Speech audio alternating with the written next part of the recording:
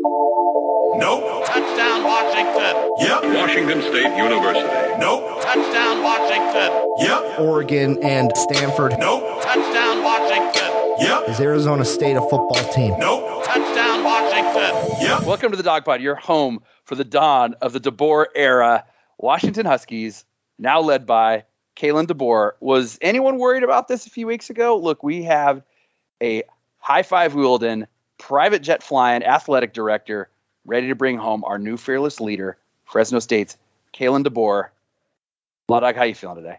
Well, it was captured very adequately by somebody's cell phone camera, BT, and they filmed the whole flight for us. So thankfully we got lots of views of the Washington private jet. I mean, today's a new day. We're feeling optimistic. So before we get into, we're going to spend a lot of time on Kalen DeBoer, but before we do, Dawg, we got to talk about how we got here the last couple of weeks. Now, I'm going to set this up because I think there's some money here. I'm going to give you the Hallmark Channel script that's going to cover 2 weeks of Husky football in great detail, made for television movie. I'm going to tell you who plays the characters, and you tell me how we got here. Okay, first of all, Jen Cohen, played by Chelsea Handler. Okay, Bob Gregory. At least you didn't go Amy Schumer. I could have gone Schumer. I'll watch anything Schumer's in. That's a compliment. Bob Gregory, played by Greg Kinnear, the Little Miss Sunshine era. Jimmy Lake, played by Morris Chestnut. Morris Chestnut from Under Siege, Boys in the Hood. I will say anything about this. Whatever you want to say about Jimmy Lake, a handsome man. Matt Campbell, played by Efren Ramirez, Pedro from Napoleon Dynamite. Bob Stoops, played by Danny McBride. Chris Peterson, none other than Nick Nolte. Big role for Nolte. I mean, that's a tough dig on Coach Pete. I think this is Nick Nolte. Come on. I mean, this is we're stepping him up here. Jeff Tedford, played by none other than John Malkovich. Jen Cohen's leopard print blazer, played by Keto from the Houston Zoo. Keto, you did not die in vain. Even though you passed, your jacket lives on in Jen Cohen's leopard print blazer. And last but not least, our own Kalen DeBoer, played by Neil McDonough. Yellowstone, Band of Brothers, Minority Report, a handsome man in and of himself. These are the characters. You tell me, what does this 2-week script look like? What happens? Drama ensues. Yeah, well, it started the night of the Oregon game on November 6th, right? They suspended Lake, and we went into great detail on that show about kind of, all the things that had transpired that led to that point. And by suspending the coach, for essentially pushing a player, they backed themselves into having to go through this search. They knew they were going to have to make a change. It was just a matter of kind of how and when that was going to transpire. So the next week they pulled the trigger. Bob Gregory ends up kind of coaching out this lame duck part of the season. But I mean, we knew that behind the scenes, Jen Cohen was, working the phones, that she was getting prepared for the biggest hire of her life, frankly. She said in the press conference where they announced Lake's firing, this is on me and I got to do better. And she went out there and tried to do that with the hire of Kalen DeBoer. So, she indicated in that press conference she was relying on a tight circle of advisors. She's kind of elaborated on that it included Chris Peterson and Tedford, as you alluded to. Those guys were part. Skip Hall is a big booster, a former assistant coach at Washington who played a big role in getting Peterson here. I'm sure he was in that circle as well. So, they had the luxury, and I'll call it a luxury, of having a little time on their hands to kind of go through and vet candidates, talk to people who had worked with them before and all of that. Of course, she ends up settling on DeBoer as the head man, but not before some very public flirt. I wouldn't say public, but I would say some leaked. Yeah, I think, it just like any position, right? It's a coveted position. You're paying somebody millions of dollars. You don't just, I think her mistake in hiring Jimmy Lake was, we're just going to give this guy who's sitting right here in the left-handed seat, the driver's, the keys to drive the vehicle, right? And without doing a search, without going through who you could have gotten at that point when the program was, less than 12 months from a Rose Bowl, So she didn't double or repeat that mistake, I should say, this time around. She went through a full search, and I'm sure they looked at Bob Stoops. I'm sure they called his agent. It seems pretty clear that they were making some overtures to Matt Campbell. Maybe why after the Iowa State season ended last Friday, it still took a couple of days. He may have been thinking it over. By that time, the Brian Kelly news had started to kind of trickle out, and Campbell may have said, hey, there's going to be other opportunities, so I'm going to look at some other ones. And the coaching carousel still not over by any means. No. There's going to be a lot more movement. Campbell will probably land somewhere, I would guess. But, I think there was a rumor also going around online that the Huskies are taking a really long look at Dave Clawson over at Wake Forest. So we know they were looking at Power 5 coaches, existing Power 5 coaches. Clawson, for his part, signed an extension pretty quietly for how these things are. It wasn't one of those $95 million extensions. So, and Campbell's in a position to sign an extension as well. So, when you're up against the recruiting period coming up in a couple of weeks here, you've had a vacant coaching position for a few weeks here. I think she was under pressure to pull the trigger. And Kalen, you can do a lot worse than Kalen DeBoer. I don't mean to say that we're not excited about him, but I do think it's clear that you're always going to look at the best possible option you can find for the program. So DeBoer ends up being that guy. He's had a tremendous record in the lower levels of college football. He's really only been a handful of seasons at the Power 5 level, and as a head coach for only 18 games. But Fresno 9-3 this year. They looked really good doing it, beating some good teams. They hung with Oregon to start the year, and everyone kind of chuckled at Oregon and snickered. And it's like, hey, turn around. That was a 9-3 Fresno team. So that was a good team that hung with them in Autzen Stadium. So DeBoer had a lot of things going on the right track. The people in Indiana absolutely love him. He was just coordinator there for 1 year. But his offenses have really, been impressive at this level. And I think Jen Cohen probably was, looking for something that was going to excite the fans a little bit. And maybe an offensive coach was kind of the way to go there. Yeah, I agreed. I think, I don't know how much that makes its way into a Hallmark movie script. I think you're going to have to add a lot of drama in there. A lot of we're on the tarmac, lean into this role, Nick Nolte. Come on. Chris Peterson does not want to be played by Nick Nolte. Nobody really does. Hey, you know what? This is I'm the director here. I say who plays who. It would be interesting at some point to see. I mean, there's lots of rumors of they wanted $7 million a year for Matt Campbell, and maybe he stuck it out because he thought he was in line for a Notre Dame and Oklahoma. Take your pick, Florida, all these other jobs that are open up, and that's fine. Or is using that for leverage like everyone could. I'm actually glad that we took a lap. And we took a lap around. And let me get into a little bit more about Kalen DeBoer, though, as we talk about him. Yeah, please. 47-year-old, and this is where this is just making yourself, especially myself here, feel pretty old. South Dakota native, where he played wide receiver. So this guy's native South Dakota. Played wide receiver. You don't have a $16 million contract to show for your career so far? I do not. I do not have one. I don't have any of that. I still have not to have flown private at any point. I've actually never high-fived a woman in a leopard print blazer either. Never done it. Got his coaching career started there as a position coach, 2000 to 2004. Head coach 2005 to 2009. Where I love this. 4 NAIA championships and a 67-3 record. I don't care what level that is. I don't care. He knows how to infuse a culture and get the most out of his talent. I love it.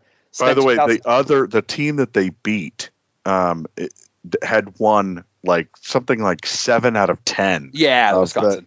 Yep. Yeah, the juggernaut program, right? And DeBoer comes in, they win 3 out of his 5 years, and then he takes off. Unreal. Spent 2010 to 2016 as offensive coordinator at Southern Illinois and Eastern Michigan. Then his first stint at OC at Fresno State before heading to Indiana for a year, as you talked about in 2019. Helped move Indiana from 88th in offense to 42nd in the country, 31.8 points a game. And I think you remember this helped turn around Michael Penix into like what was talked about for a little period of time as a Heisman contender. Fresno State head coach the last 2 years. First year, COVID year. They were the last Mountain West team to return to campus. I mean, California, all sorts of troubles getting back on, right? So he goes 3-3. They were 4-8 Tedford's final year before DeBoer took over as coach. That's right. Comes in 3-3. This year, 9-3, second in the West this year. Wins over. Let's think about this. Then at the time, number 313 UCLA at the time, number 21 San Diego State, and a much better Oregon showing than the Huskies this year. 24-31 in Eugene. Losses at Hawaii. I hate to say it. Like, I almost give everyone a pass. Like, you don't want to play in Hawaii. They take out people every year. And a tough, really ugly home loss to Boise State, 14-40. They were even ranked in the AP 3 times. 22, 18, and 25, and spent 1 week at number 23 in the CFP. They put up points. His offense is 11th in the FBS in yards per game. Super. If you look at what they do, really creative and run pass balance, but ultimately, like when you hear about their type of offense, it's his goal is that the defense doesn't know on every single down whether you're going to run or pass. Set up your formation, set up your player personnel in a way in which you always keep the defense on their toes. I think that is the polar opposite of Huskies 2021 campaign, where everyone knew exactly what was coming at them each down. B gap. Here it goes. Here it's coming right there. 3rd and 9. They like to use the tight end, which we do too. They target the field laterally down the field. They do super well in scramble drills. And part of that might be a little bit what if Hainer does, but in the past, if you look at his team, you'll find a quarterback that if they have the ability to scramble, downfield wide receivers know what to do, come back to the ball and make something out of nothing. So this is what we know about him. And I think he's taken this role, which I believe could be one in which, what are we looking for? And this is what I talked about when Chris Peterson left, is not only that coach who can, potentially bring us back to, as he stated in his press conference, every year an expectation to win the conference and a goal to, at some point, win national titles. But what's next on his plate? He needs to build a coaching and recruiting staff. We're going to talk about that. But first things first, I want to talk about one thing that I think is more important than anything else. That we're going to talk about recruiting. We're going to talk about coaching staff. But I think the number one thing, this Husky team is in significant need of a culture overhaul right now. We have played under our abilities. I don't know if we know what our identity is.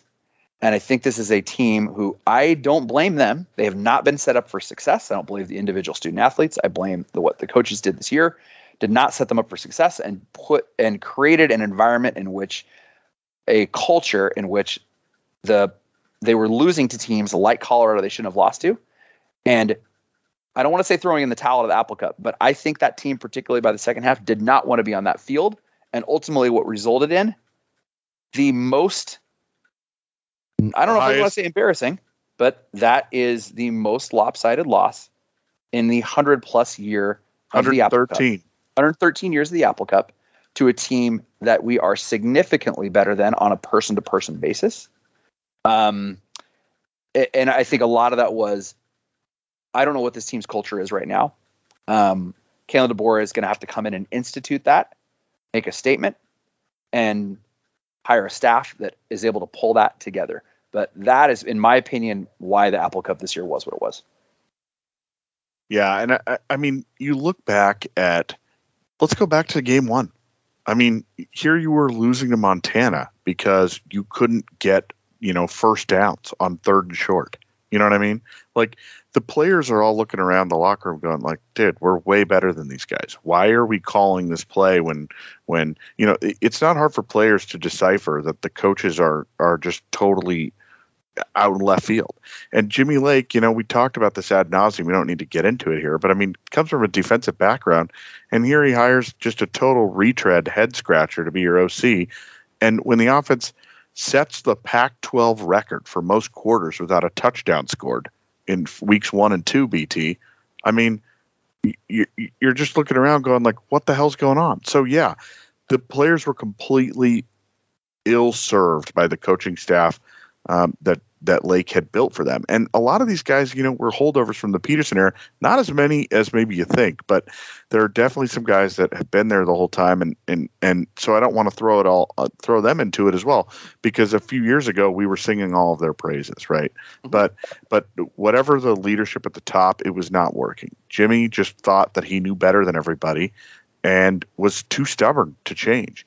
And I think one of the things that I really took out of DeBoer's press conference quotes, one of the things that I really latched onto that really made me excited was when he said, we are going to be diverse.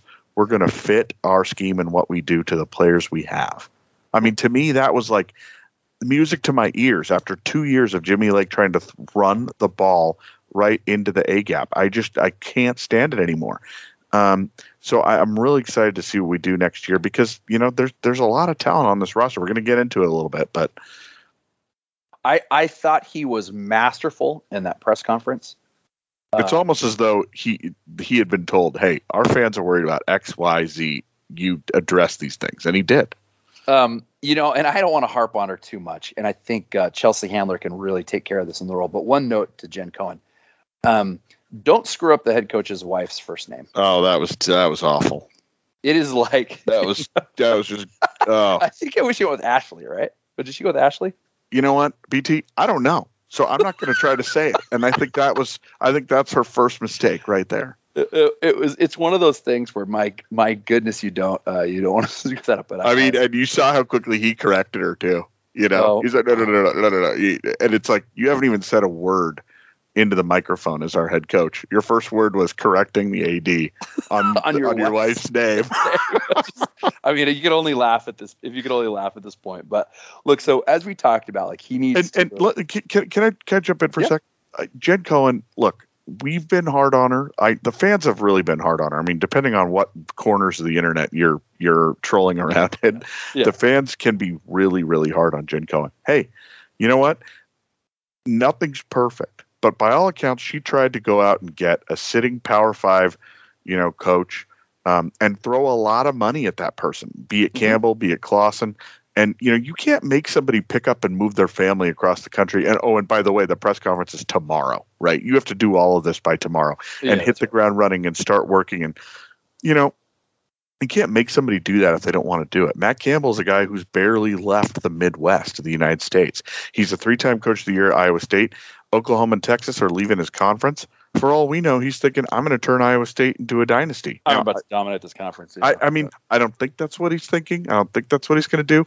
But I'm just saying, you can only do so much. In the meantime, she went out, she flexed the muscle of the university, and she got a good coach. I think, time will tell. If in 5 years we're sitting here going, that was a disaster, then she'll be fired. And she knows that. She can't keep paying these guys multi-million-dollar buyouts to get rid of her bad decisions.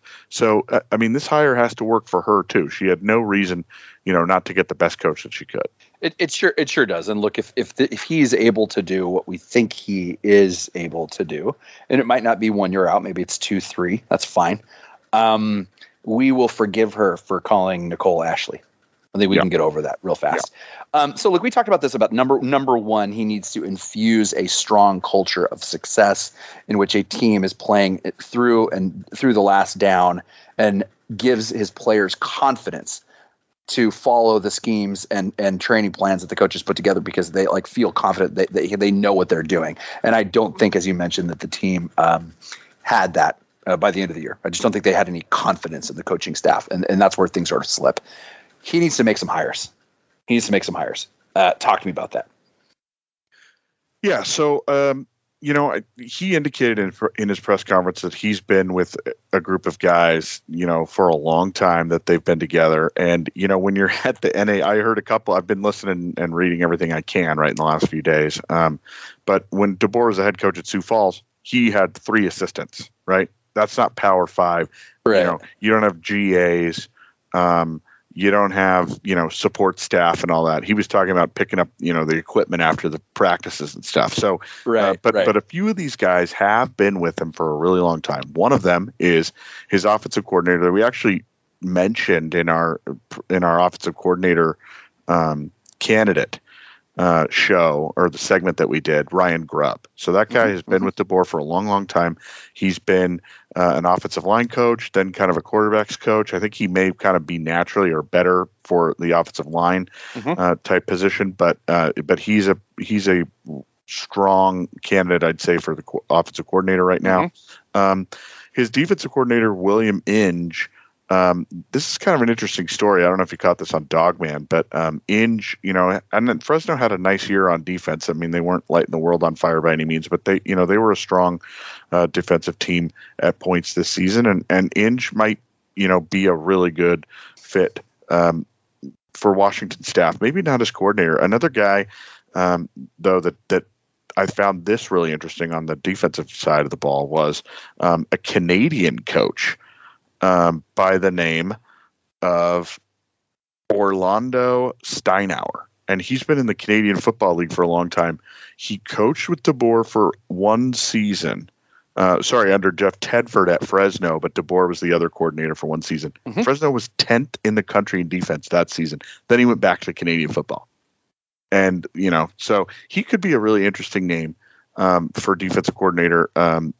And, I don't know much about the recruiting chops, obviously. So Inge, Steinauer might be a candidate. We're hearing a lot of rumblings and rumors that Dante Williams at USC, who's their DB coach and kind of ace recruiter, that USC, Lincoln Riley's like, hey, I'm bringing my own guys, and, I may or may not have a place for you, so he's looking. And he was a former graduate assistant at UW. That would be a big land. I don't know about him. I don't know about him as coordinator, because that's, that would be like, your Tosh Lupoy as a coordinator. It's like, that's a role they haven't been in before. We know they can recruit, but I don't know. It's kind of like Jimmy Lake here in a little ways, right? I mean, DeBoer is a heavy duty offensive guy, right?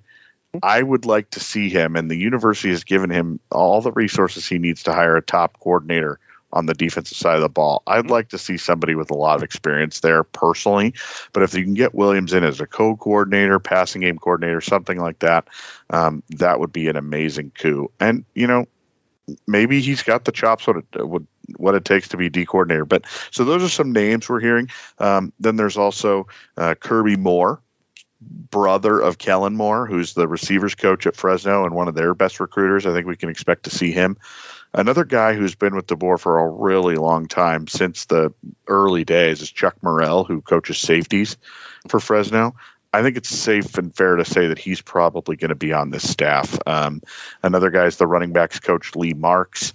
Those guys all just go back a really long way. Grubb, DeBoer, Marks, and Morrell. So I think all those guys are probably likely to be on this staff. And then, we'll see. He mentioned in the press conference he really wants to go after a lot of recruiters. A couple of the best recruiters on the UW staff, probably don't want to move, and that's Junior Adams, right? He recruited all those receivers. And then a Kaika Malloy, obviously, on the D-line. So, I think there's a lot of people pulling for a Kaika Malloy, but I mean, he's an alum. It's going to be tough. The Hawaiian Polynesian connection and stuff that he has. I mean, it's going to be tough to let him go. But, new coaches, this is just what happens. We said the same thing about, Peterson and guys like Wilcox, for example, right? And it's like, hey, I bring my own guys. And Pete Kwiatkowski was a name we had never heard before December 2013, BT, and look how that turned out. Yeah. I think you're right. I think it'll be interesting to see how it shakes out. What do you think about Courtney Morgan, Michigan? So bringing in a big name recruiter. Yeah, so there was an article in The Athletic maybe a week or two ago. It was kind of the post-mortem of the Jimmy Lake, and talking about how Lake had fired Cooper Patanga, who's now an analyst for 24/7 Sports. And Patanga had been at Alabama was one of them. I actually want to say he was also at Michigan for a time, but he had been at some really big-time programs. And Peterson brought him in, and Lake, fired him when he became the coach. He's not a coach, obviously, but a staff person who probably is doing a lot of film evaluation, things like that, contacting players. And he has a really good relationship with Connerly, who's the local 5-star offensive tackle, Josh Connerly, and he's currently at Michigan. So Courtney Morgan, that's a guy who has a connection, has coached with DeBoer in the past. It sounds like they're at least making overtures. I saw some mention on the Michigan message boards and stuff that they think UW is recruiting him actively, trying to bring him over. So, these are the kind of things that happen. There's staff turnover. There's a lot of, but Courtney Morgan is a guy who's, really into social media. He's really got this strong connection with Connerly, or am I saying his name right? Yeah, Josh Connerly. Yep. Josh Connerly. And so, that's the kind of hire that you make, and it's like, boom. Now we're in the game for Connerly with 2 weeks to go, right? Doesn't mean you're going to get him, but that would be a big get. And also just overhauling some of the staff, the marketing staff, the administrative staff, the recruiting staff. I mean, that's a head coach's purview. And frankly, with the last 2 years, what has any of those groups shown us that isn't ripe for some level of improvement, BT? Yeah, there's some, I think, great connections. Ike Malo, who was very well beloved. Thomas Ford, Tracy Ford's brother, quality control analyst with the offense, but his connections to everything that's happening in the 7-on-7, Ford Sports, I think that is a nice connection. I would hate to see lost, but at the same time, I realize he's going to bring in a lot of his own people. But now I think this next thing where you would like to see is some big splash hires, whether that's Dante Williams and someone else, or, if it's bringing, a Courtney Morgan or somebody. But I think get a couple of big hires like that. It will really give you kind of a lot of momentum going into these next 2 weeks. Now, those guys have to be good fits for you beyond the next 2 weeks for it to make a difference. But guys we're talking about, these are guys from big time programs. Dante Williams is the interim head coach right now at USC. And for this game on Saturday, he's coaching. Saturday's coaching against Cal. It's crazy. Yeah, so I bet you by Sunday we'll have news on Dante Williams' future and whether that's at UW. Whether it's with us or somebody else, I think you're right. Yeah. So as we talked about, culture number 1, 2, he's got to build a staff. 3, let me talk about some, I think what actually we talk about first, even holding on to who we have already. And then let's get into the recruits. Yeah, I think, you alluded to it earlier that DeBoer, getting on campus and then immediately kind of, he's got a roster. He's got to get with these guys and figure out, hey, what's their future going to be? There was a article on Dogman a couple days ago that talked about how Lake, or maybe it was a message board or something, but under Lake, they were expecting almost 20 or more players, right, to transfer. So, if that's the case, then we're way behind the 8 ball, because with 8-10 commitments for, signing day in a couple of weeks, you're going to have a ton of openings on your roster. So I would expect that his first line of business is going to be, okay, I'm going to get with the players on this roster who have eligibility left. And we've already seen a couple of them come out and say, we're staying. Terrell Bynum was a guy who basically, didn't he go through senior ceremony at the Apple Cup? And now he said, no, I'm coming back. Jalen McMillan said he's coming back. Awesome. I love that. Right. We need more of that rolling thunder, Right. So you just this is a program that we have not had a lot of good news in the last 2 years, BT. Ever since Chris Peterson stepped down, really, I guess 3 years ago, 2 years ago, it's just been drip, drip, drip. Tough news after tough beat after heartbreaking, it's just, and finally there's the thing about this press conference the other day is just, it finally gives us a shot in the arm. Right. And here we got our star players, Jalen McMillan, future star wide receiver. You got Terrell Bynum, your best receiver on your roster, going, no, we are coming. We are going to be here. Right. That gives you something to build around now with this new coach and this new offense. Right. So, yeah, I think if I were him, I'd be looking at DBs next, because you're going to be losing Bookie. You're going to be losing Kyler Gordon, and you're going to be losing McDuffie all to the NFL, most likely. That's right. You need Jacoby Covington to stay in the fold. You need anybody with eligibility on that back end who's been recruited by Lake, quite frankly, You need those guys, as many of them as you can, to stick around, and you're going to need to coach them up. I mean, there's improvement that needs to be had by some of those reserves right now who are going to be your starters next year. And then I'd say next, you need to look at up front on both sides of the ball. There's a lot of talent in the offensive line room, but they haven't had an opportunity to get out there. Because the starting five has been together now for 2 straight seasons, but now you're going to lose Jackson Kirkland. You're probably going to lose Wattenberg.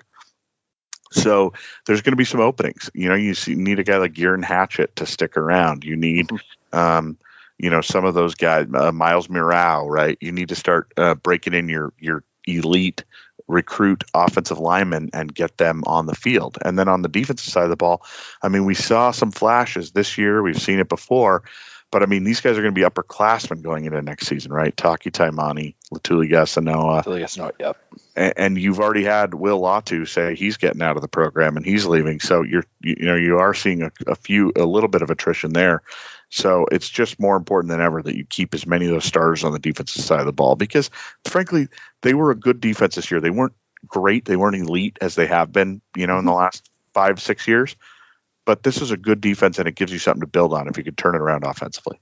That's right. Yeah, he's got to make those calls and get people back in the ship. And I think even if we do lose a couple, we're in better shape than I think we were if we had endured a little bit longer. I think that maybe that number 20 could have been blown up proportion a little bit, but whether that was 10, 12, whatever, it just can't happen.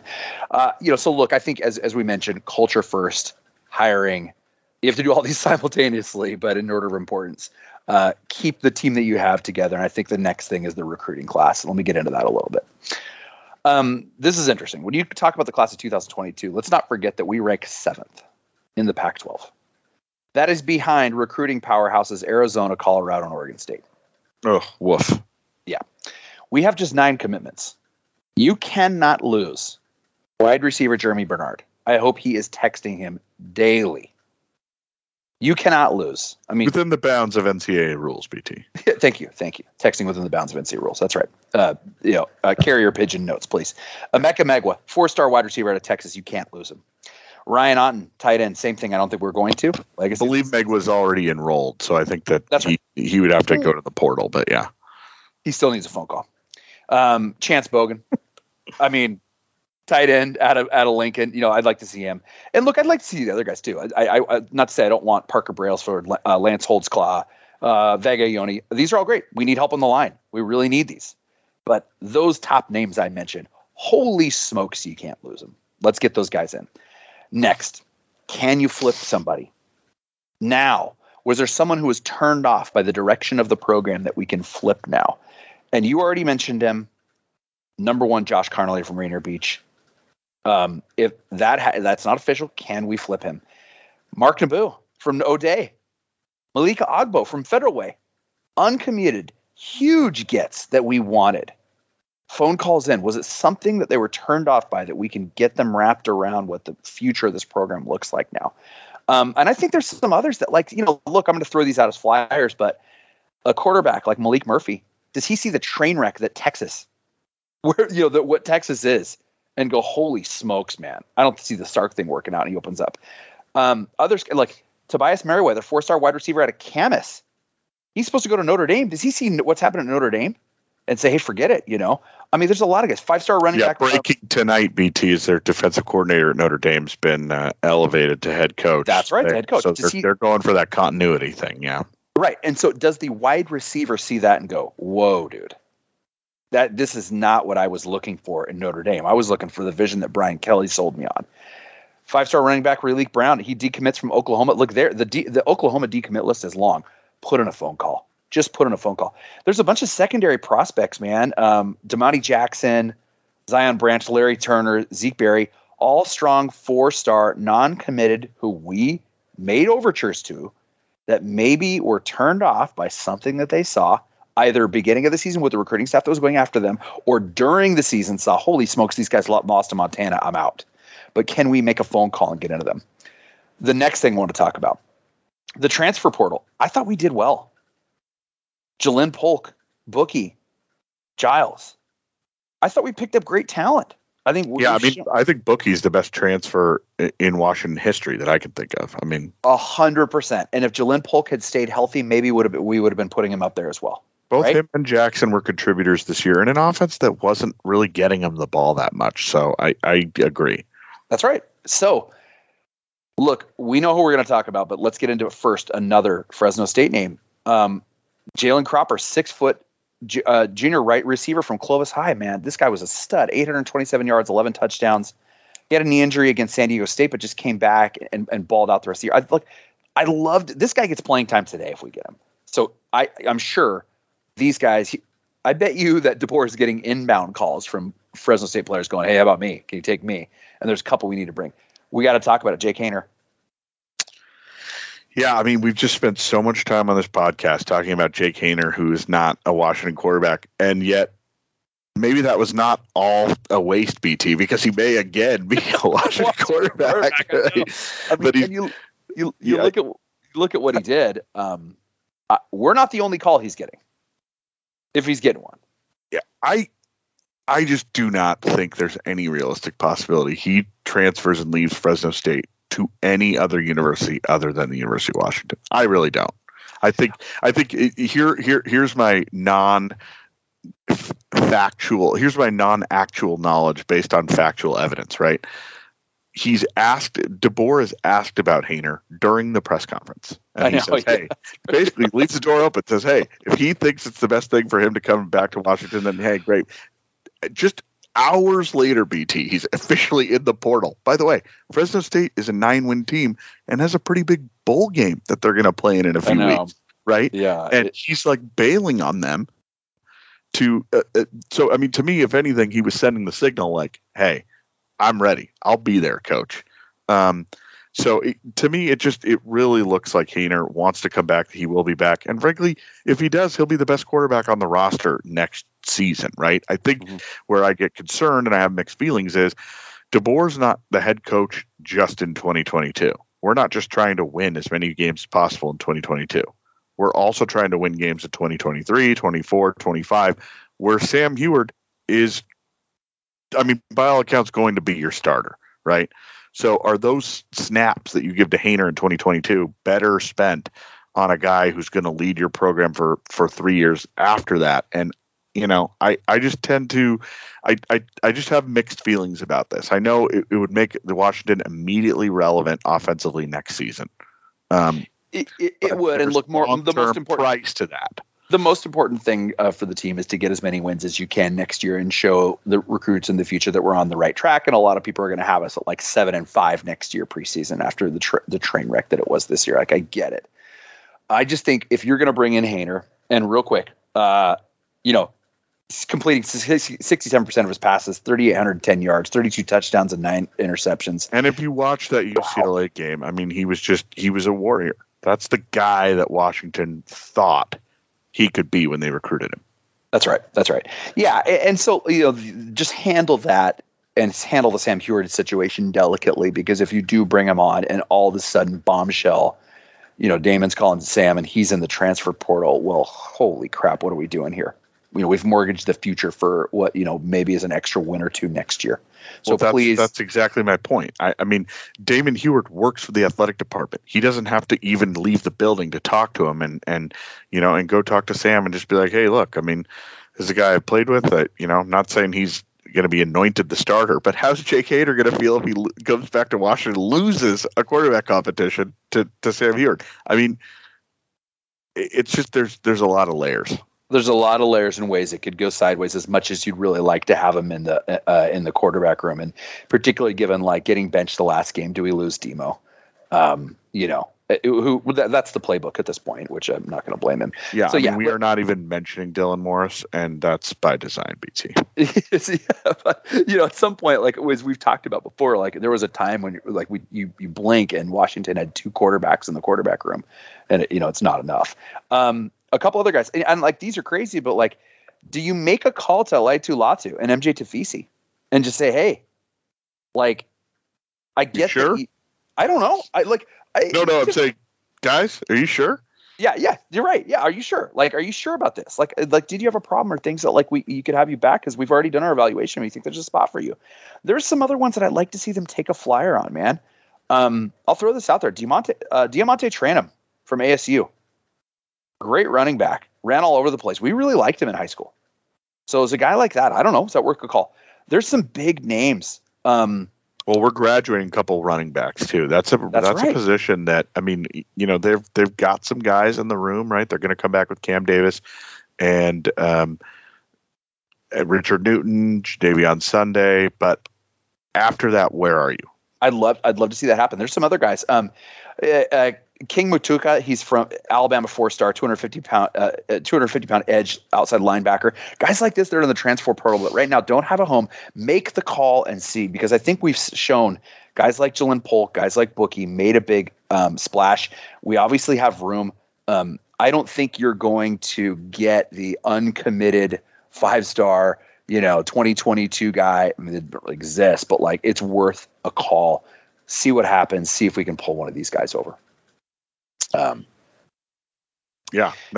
think the portal is going to be huge. And, I think DeBoer, one of the things that I'm watching, and the jury has not yet reached a verdict, BT, is that, how much is he going to adapt to this world of really high level college football, where you have these guys who are really elite recruits who could have gone anywhere in the country, and then they find themselves in a situation where, it's not what all they thought it was going to be. They're behind somebody else, whatever, and so they enter the transfer portal. That's not happening at, at the lower levels that he's worked at previously. Obviously, he's been at Fresno State and really done a good job at picking off, frankly, Husky football players out of the transfer portal. So I know he knows how it works, but that's just something I'm going to be watching, is because if we can really attack that hard in the next couple of years, we can have this thing, back up and running pretty quickly. Well, his ability to be a CEO and spend his time on the right things, and like the old political example of like Jimmy Carter scheduling the tennis lawns himself. Yeah. He needs to get to a point where like, you don't have to carry bags and clean up it like you had to in Sioux Falls, and can you focus on the right things and find the right people and let them grow. The last thing, so we talked about culture, we talked about his hiring, we talked about keeping the team together. We talked about the 2022 class, transfer portal. One other thing I think he really is going to need to get after is name, image, and likeness. We were late to the game, but I will say I love Montlake Futures. If you look at who's put that together, Coach Pete, Neil Dempsey, the local support staff of Alaska Airlines, Amazon, Costco, Nordstrom, getting these guys on board. This is a hall of fame of Husky legends: Sis Bates, Vita Vea, Kelsey Plum, Taylor Rapp, Detlef Shrimp. I love this. I love that they're kind of keeping it at arm's length and not fully in-house, but is obviously fully supported by the university. This is a new game that there probably weren't that many opportunities at Fresno State. I mean, maybe Jake Hainer did a couple car lot deals. I don't know. But this is at a point where he's got to get this right, because we came up late, and I think it's the future of recruiting in college football. Yeah, I mean, obviously we look at who are our rivals, and in the conference, we think of our rivals as obviously the Cougars, but also Oregon, USC. Those are the teams we're vying to beat. And both of those schools seem to be way ahead of us on the name, image, and likeness thing. However, UW seem to have gotten their act together. They've put together or at least an association with the Montlake Futures group, and we don't know that much about it, I think, right now. But really, I think what we need to do is be able to sell everyone on the idea that you're going to have great opportunities through that. You're not going to have a cryptocurrency maybe, or Nike's not going to, sign you to a blank check. Yeah. I mean, and some of that stuff we'll never be able to compete on. But it's kind of like you mentioned the political example. It's like if somebody's killing you with $50 million worth of ads, you need to make sure that you get $5 million worth of ads on there, right? It's like you can't just concede the terrain. You have to go after it. Even if you can't match it, you have to at least show people, hey, you're going to have opportunities. There's going to be a place for you in this. And, this is part of our culture and part of our athletic department.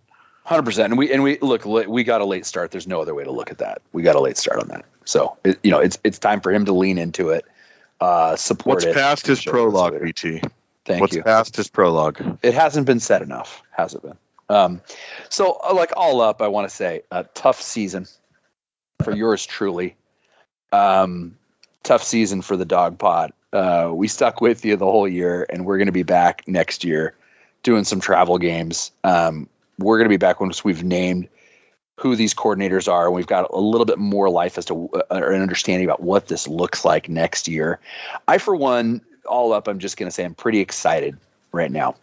I think, sure, Matt Campbell, others would have been Bob Stoops, big splash, higher, and there's ways that could have gone sideways. But I think of that next group, there isn't anyone I was more excited about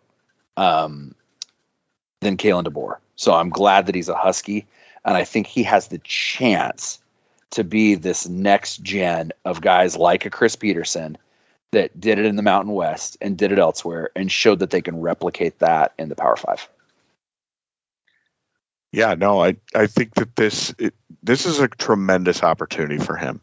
It's to prove that what he's been doing at these lower levels of college football, dominating essentially. I mean, especially in the NAIA context, absolutely dominating. And I heard him talk about, I realized that I could stay there forever and be their head coach, but what I wanted to do was be a head coach somewhere like UW.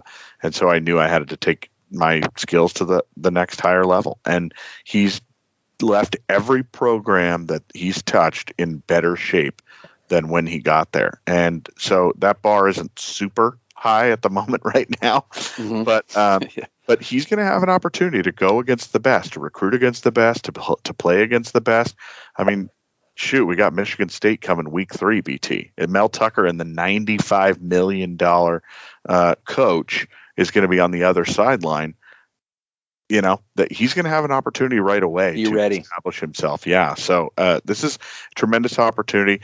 And, I think we're excited about just finally having something to rally around, some good feelings about the program. And that's really the medicine we needed. And I promise I will not make a Coach DeBoer charity t-shirt.